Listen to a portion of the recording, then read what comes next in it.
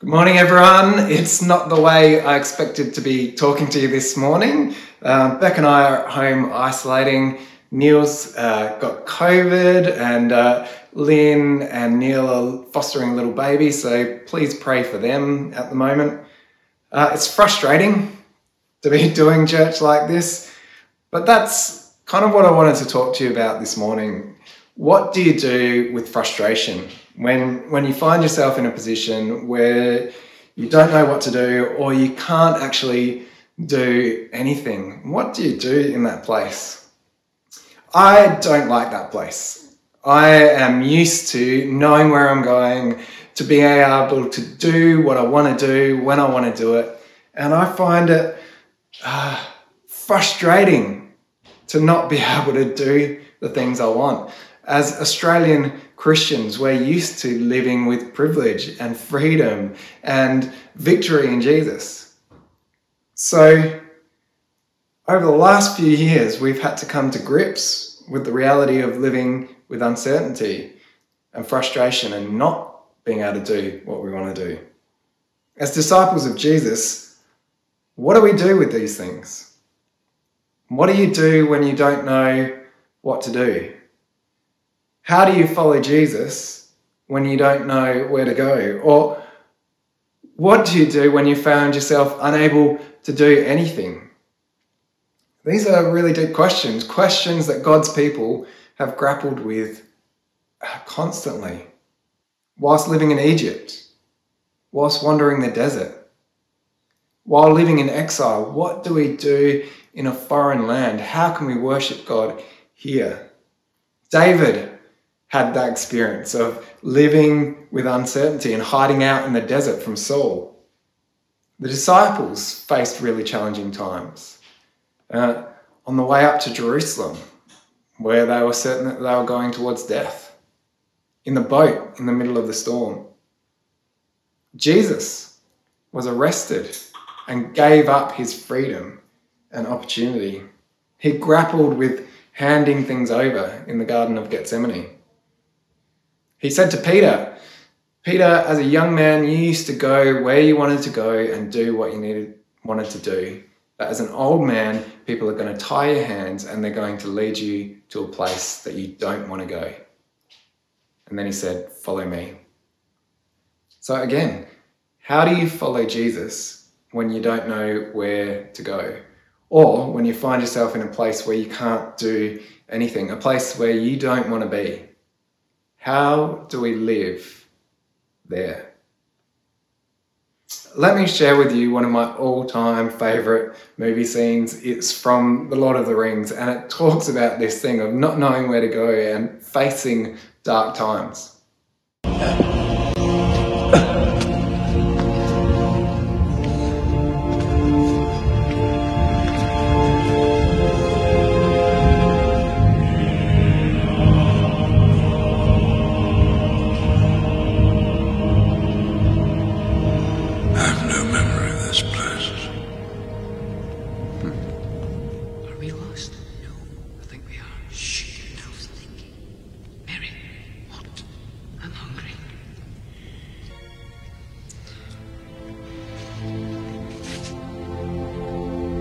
I wish the ring had never come to me. I wish none of this had happened. So do all who live to see such times, but that is not for them to decide. All we have to decide is what to do with the time that is given to us. There are other forces at work in this world, Frodo, besides the will of evil. Bilbo was meant to find the ring, in which case you also were meant to have it. And that is an encouraging thought.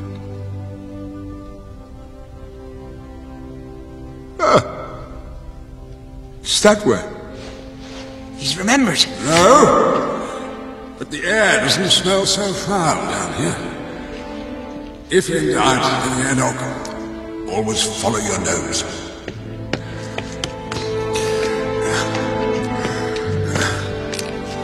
No one wants to see dark times. In life, it's inevitable that we'll face these things. It's not an if, it's a reality. It's an outcome of following Jesus in a world that's broken. We will face frustration.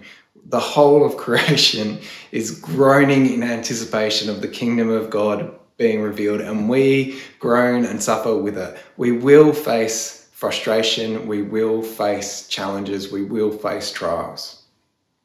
It's not unusual. Facing uncertainty isn't something that we need to ask why about. Ours is not to question why. Ours is to decide what to do with the time given to us. The question is, how do we follow Jesus here? This morning I want to share with you 3 things. I want you to know 3 things about following Jesus in these uncertain times. You need to know who you are. You need to know how to wait and wait well. And you need to know how to cultivate a healthy attitude while you wait. You need to know who you are. One of the great gifts of trials and frustrations is that it reveals to us the truth of who we are. Better than anything else, frustrations and trials strip away all the superficial stuff and get down to the foundation of who we are. You see, we get used to privilege, freedom, and independence. We're used to doing what we want to do. We inevitably tie our identity up with the things that we do and the things that we have. But the truth is, we aren't defined by those things. We aren't even independent. We're not able to just do whatever we want. The fact is, we are completely dependent upon God for even our next breath. The life, the freedoms, the blessings that we have isn't ours by rights. It's actually something that is a gift from God. We haven't earned it. We don't control it. God, in His grace, has given us every good thing. The very heartbeat that we have is a gift from God. Now, that's true of the whole of creation, but for us who are Christians in particular, it takes on special significance because we have been adopted by God back into His family. It says in 1 Corinthians, you are not your own. You are bought with a price. It says in Ephesians, because of God's great love for us, God, who is rich in mercy, made us alive with Christ, even when we were dead in transgressions. It is by grace you have been saved. And God raised us up with Christ and seated us with Him in the heavenly realms, in order that in the coming ages He might show the incomparable riches of His grace, expressed in His kindness to us in Jesus Christ. For it is by grace you have been saved, through faith. And this is not from yourselves, it is the gift of God, not by works, so that no one can boast. The gift of God to us is life in Jesus Christ. We share in the life of Jesus. It's not something we have earned. It's not something we have deserved. It is something that God graciously has given us. He gives us every good thing. Everything we have is a gift. We share in the life of Jesus. And because we share in the life of Jesus, we share in His sufferings. That's who we are. In times of frustration, God wants to bring us back to that truth, to remind us that we are in Christ Jesus. We share in everything in Him through grace, not from ourselves. And nothing can take that away from us. When we embrace that reality, we stop trying to fix things in our own strength. We stop trying to escape them. And we can come to terms with the fact that in every situation, we're dependent on God and we can rely on our identity in Him. He is Lord. He is good. And we can trust Him. As it says in Proverbs, trust in the Lord with all your heart and don't lean on your own understanding. So when the disciples found themselves out in a vicious storm on the lake, they called out to Jesus and said, don't you care that we're about to drown? And Jesus stood up. He rebuked the winds and the waves, and they were calm. Then He turned to the disciples and He rebuked them and said, you of little faith, Why did you doubt? What did they doubt? They had forgotten who they were. They had forgotten who Jesus was, and they'd forgotten God's goodness and faithfulness. God is our faithful Father. We're his beloved children. Circumstances can't change that. In Christ, God has given us everything we need for life and godliness. He is our good shepherd. They had forgotten and lost faith in the fact that God is our refuge and our strength, a very present help in trouble. Therefore, we will not fear, though the earth gives way, though the mountains be moved into the heart of the sea, though its waters roar and foam, though the mountains tremble at its swelling. Even if the supermarket runs out of food and the hospitals fill up, we can be sure and secure that in Christ, we have our most essential need. We are children of God. He is our Father, and we can trust him, no matter what else we face. When we face trials, we need to remember our identity as children of God by grace through God's goodness.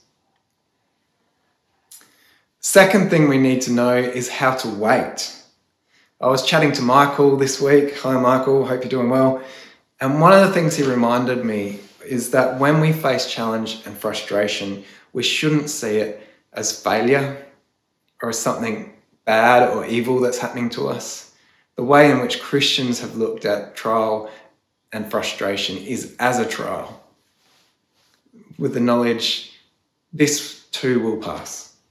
God will work all things for the good of those who love him. It may be hard, but we'll see better days ahead, and we can be confident even in the midst of trial. So we can wait. We can wait well. We can wait with trust and hope. We can wait on God to do what he is going to do. We can wait knowing that God is at work in the waiting.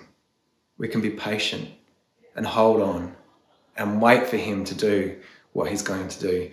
As it says in James, be patient then, brothers and sisters, until the Lord's coming. See how the farmer waits for the land to yield its valuable crop, patiently waiting for the autumn and the spring rains. As Christians, we can wait on God, knowing that the waiting is not wasted. He is at work, and he'll bring blessing and fruit. So we need to know how to wait and wait well. The kind of waiting that it talks about in Scripture is not a passive activity. It's an active dependence on God. Waiting is a spiritual discipline that we should seek to practice in our life. And these current times, and when we face frustration and challenge and trial, are the perfect opportunity to develop the spiritual discipline of waiting upon God. We need to know who we are as children of the Father. We need to know how to wait. Finally, we need to know how to foster a healthy attitude while we're waiting. There is more than one way to wait. Our attitude actually matters when we're waiting. It's a difference between faithful, life-giving waiting and unfaithful, frustrating waiting. If you don't know what frustrating, unfaithful, impatient waiting looks like, maybe just see how a child waits for something that is promised to them. Developing a good attitude to waiting is something that we have to learn. And God wants to teach us this important skill. While we wait on God, knowing that we're his children, knowing that he's good, knowing that we have a hope and a future and this too will pass, that helps us to be patient, to be kind, to be hopeful. As it says in Romans, don't be overcome by evil, but overcome evil with good. Or in Philippians, if you have any encouragement from being united with Christ, if any comfort from his love, if any common sharing in the Spirit, if any tenderness and compassion, that make my joy complete by being like-minded, having the same love, being one in spirit and of mind. Do nothing out of selfish ambition or vain conceit. Rather, in humility, value others above yourselves, not looking to your own interests, but each of you to the interests of others. In your relationship with one another, have the same mindset as Christ Jesus. Humility is a key attitude in waiting.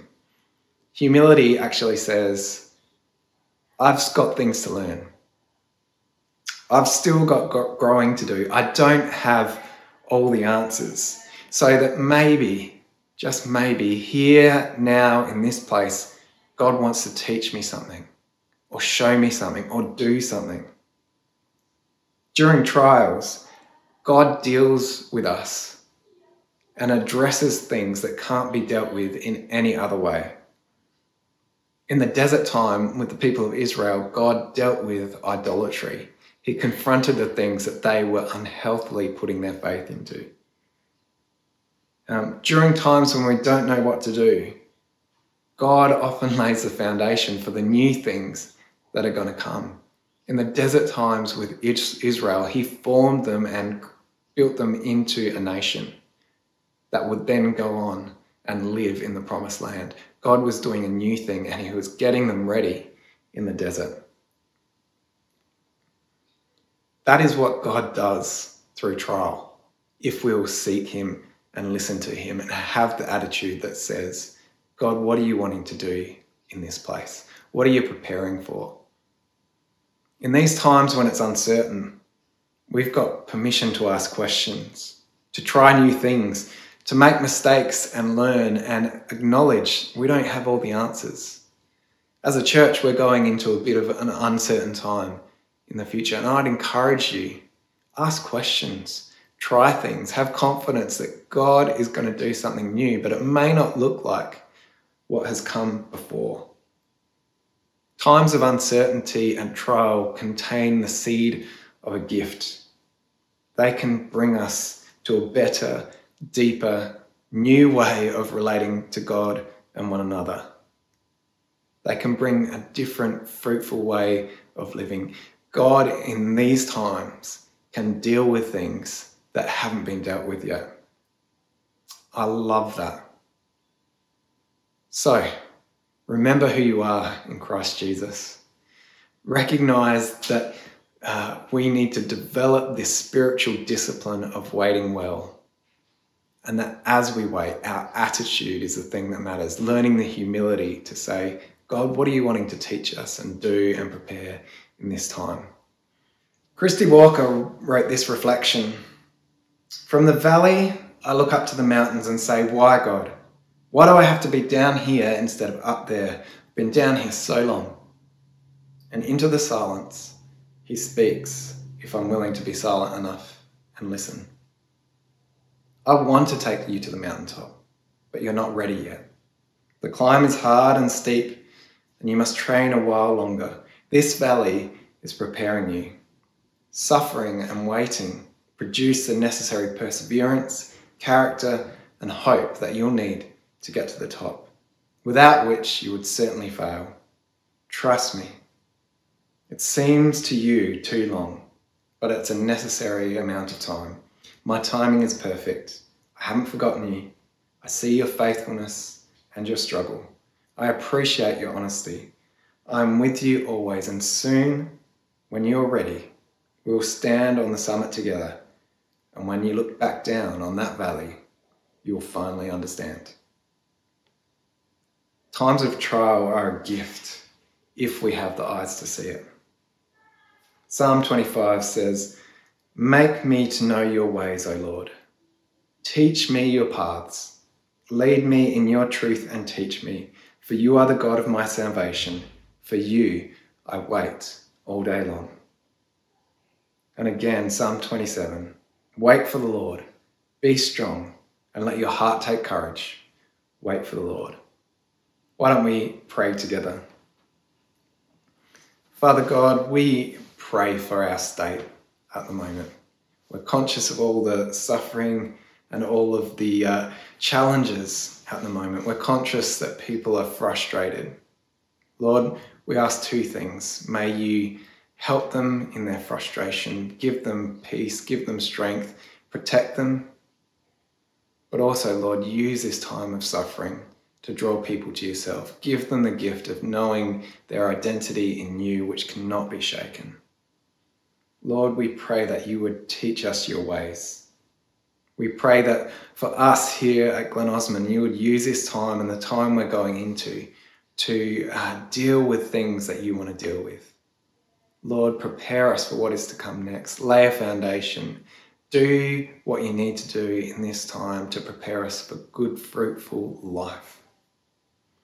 Lord, we want you to have your way in us. We wait upon you. We commit ourselves to you, confident of who we are in you, confident that we can wait on you in humility, and confidence that we can be hopeful and kind and good and wait well. Lord, keep us in the knowledge of your grace. Help us to follow the example of Jesus Christ. Bless us with the blessing that comes from knowing the deep things that you are teaching us in this time, we pray. Amen.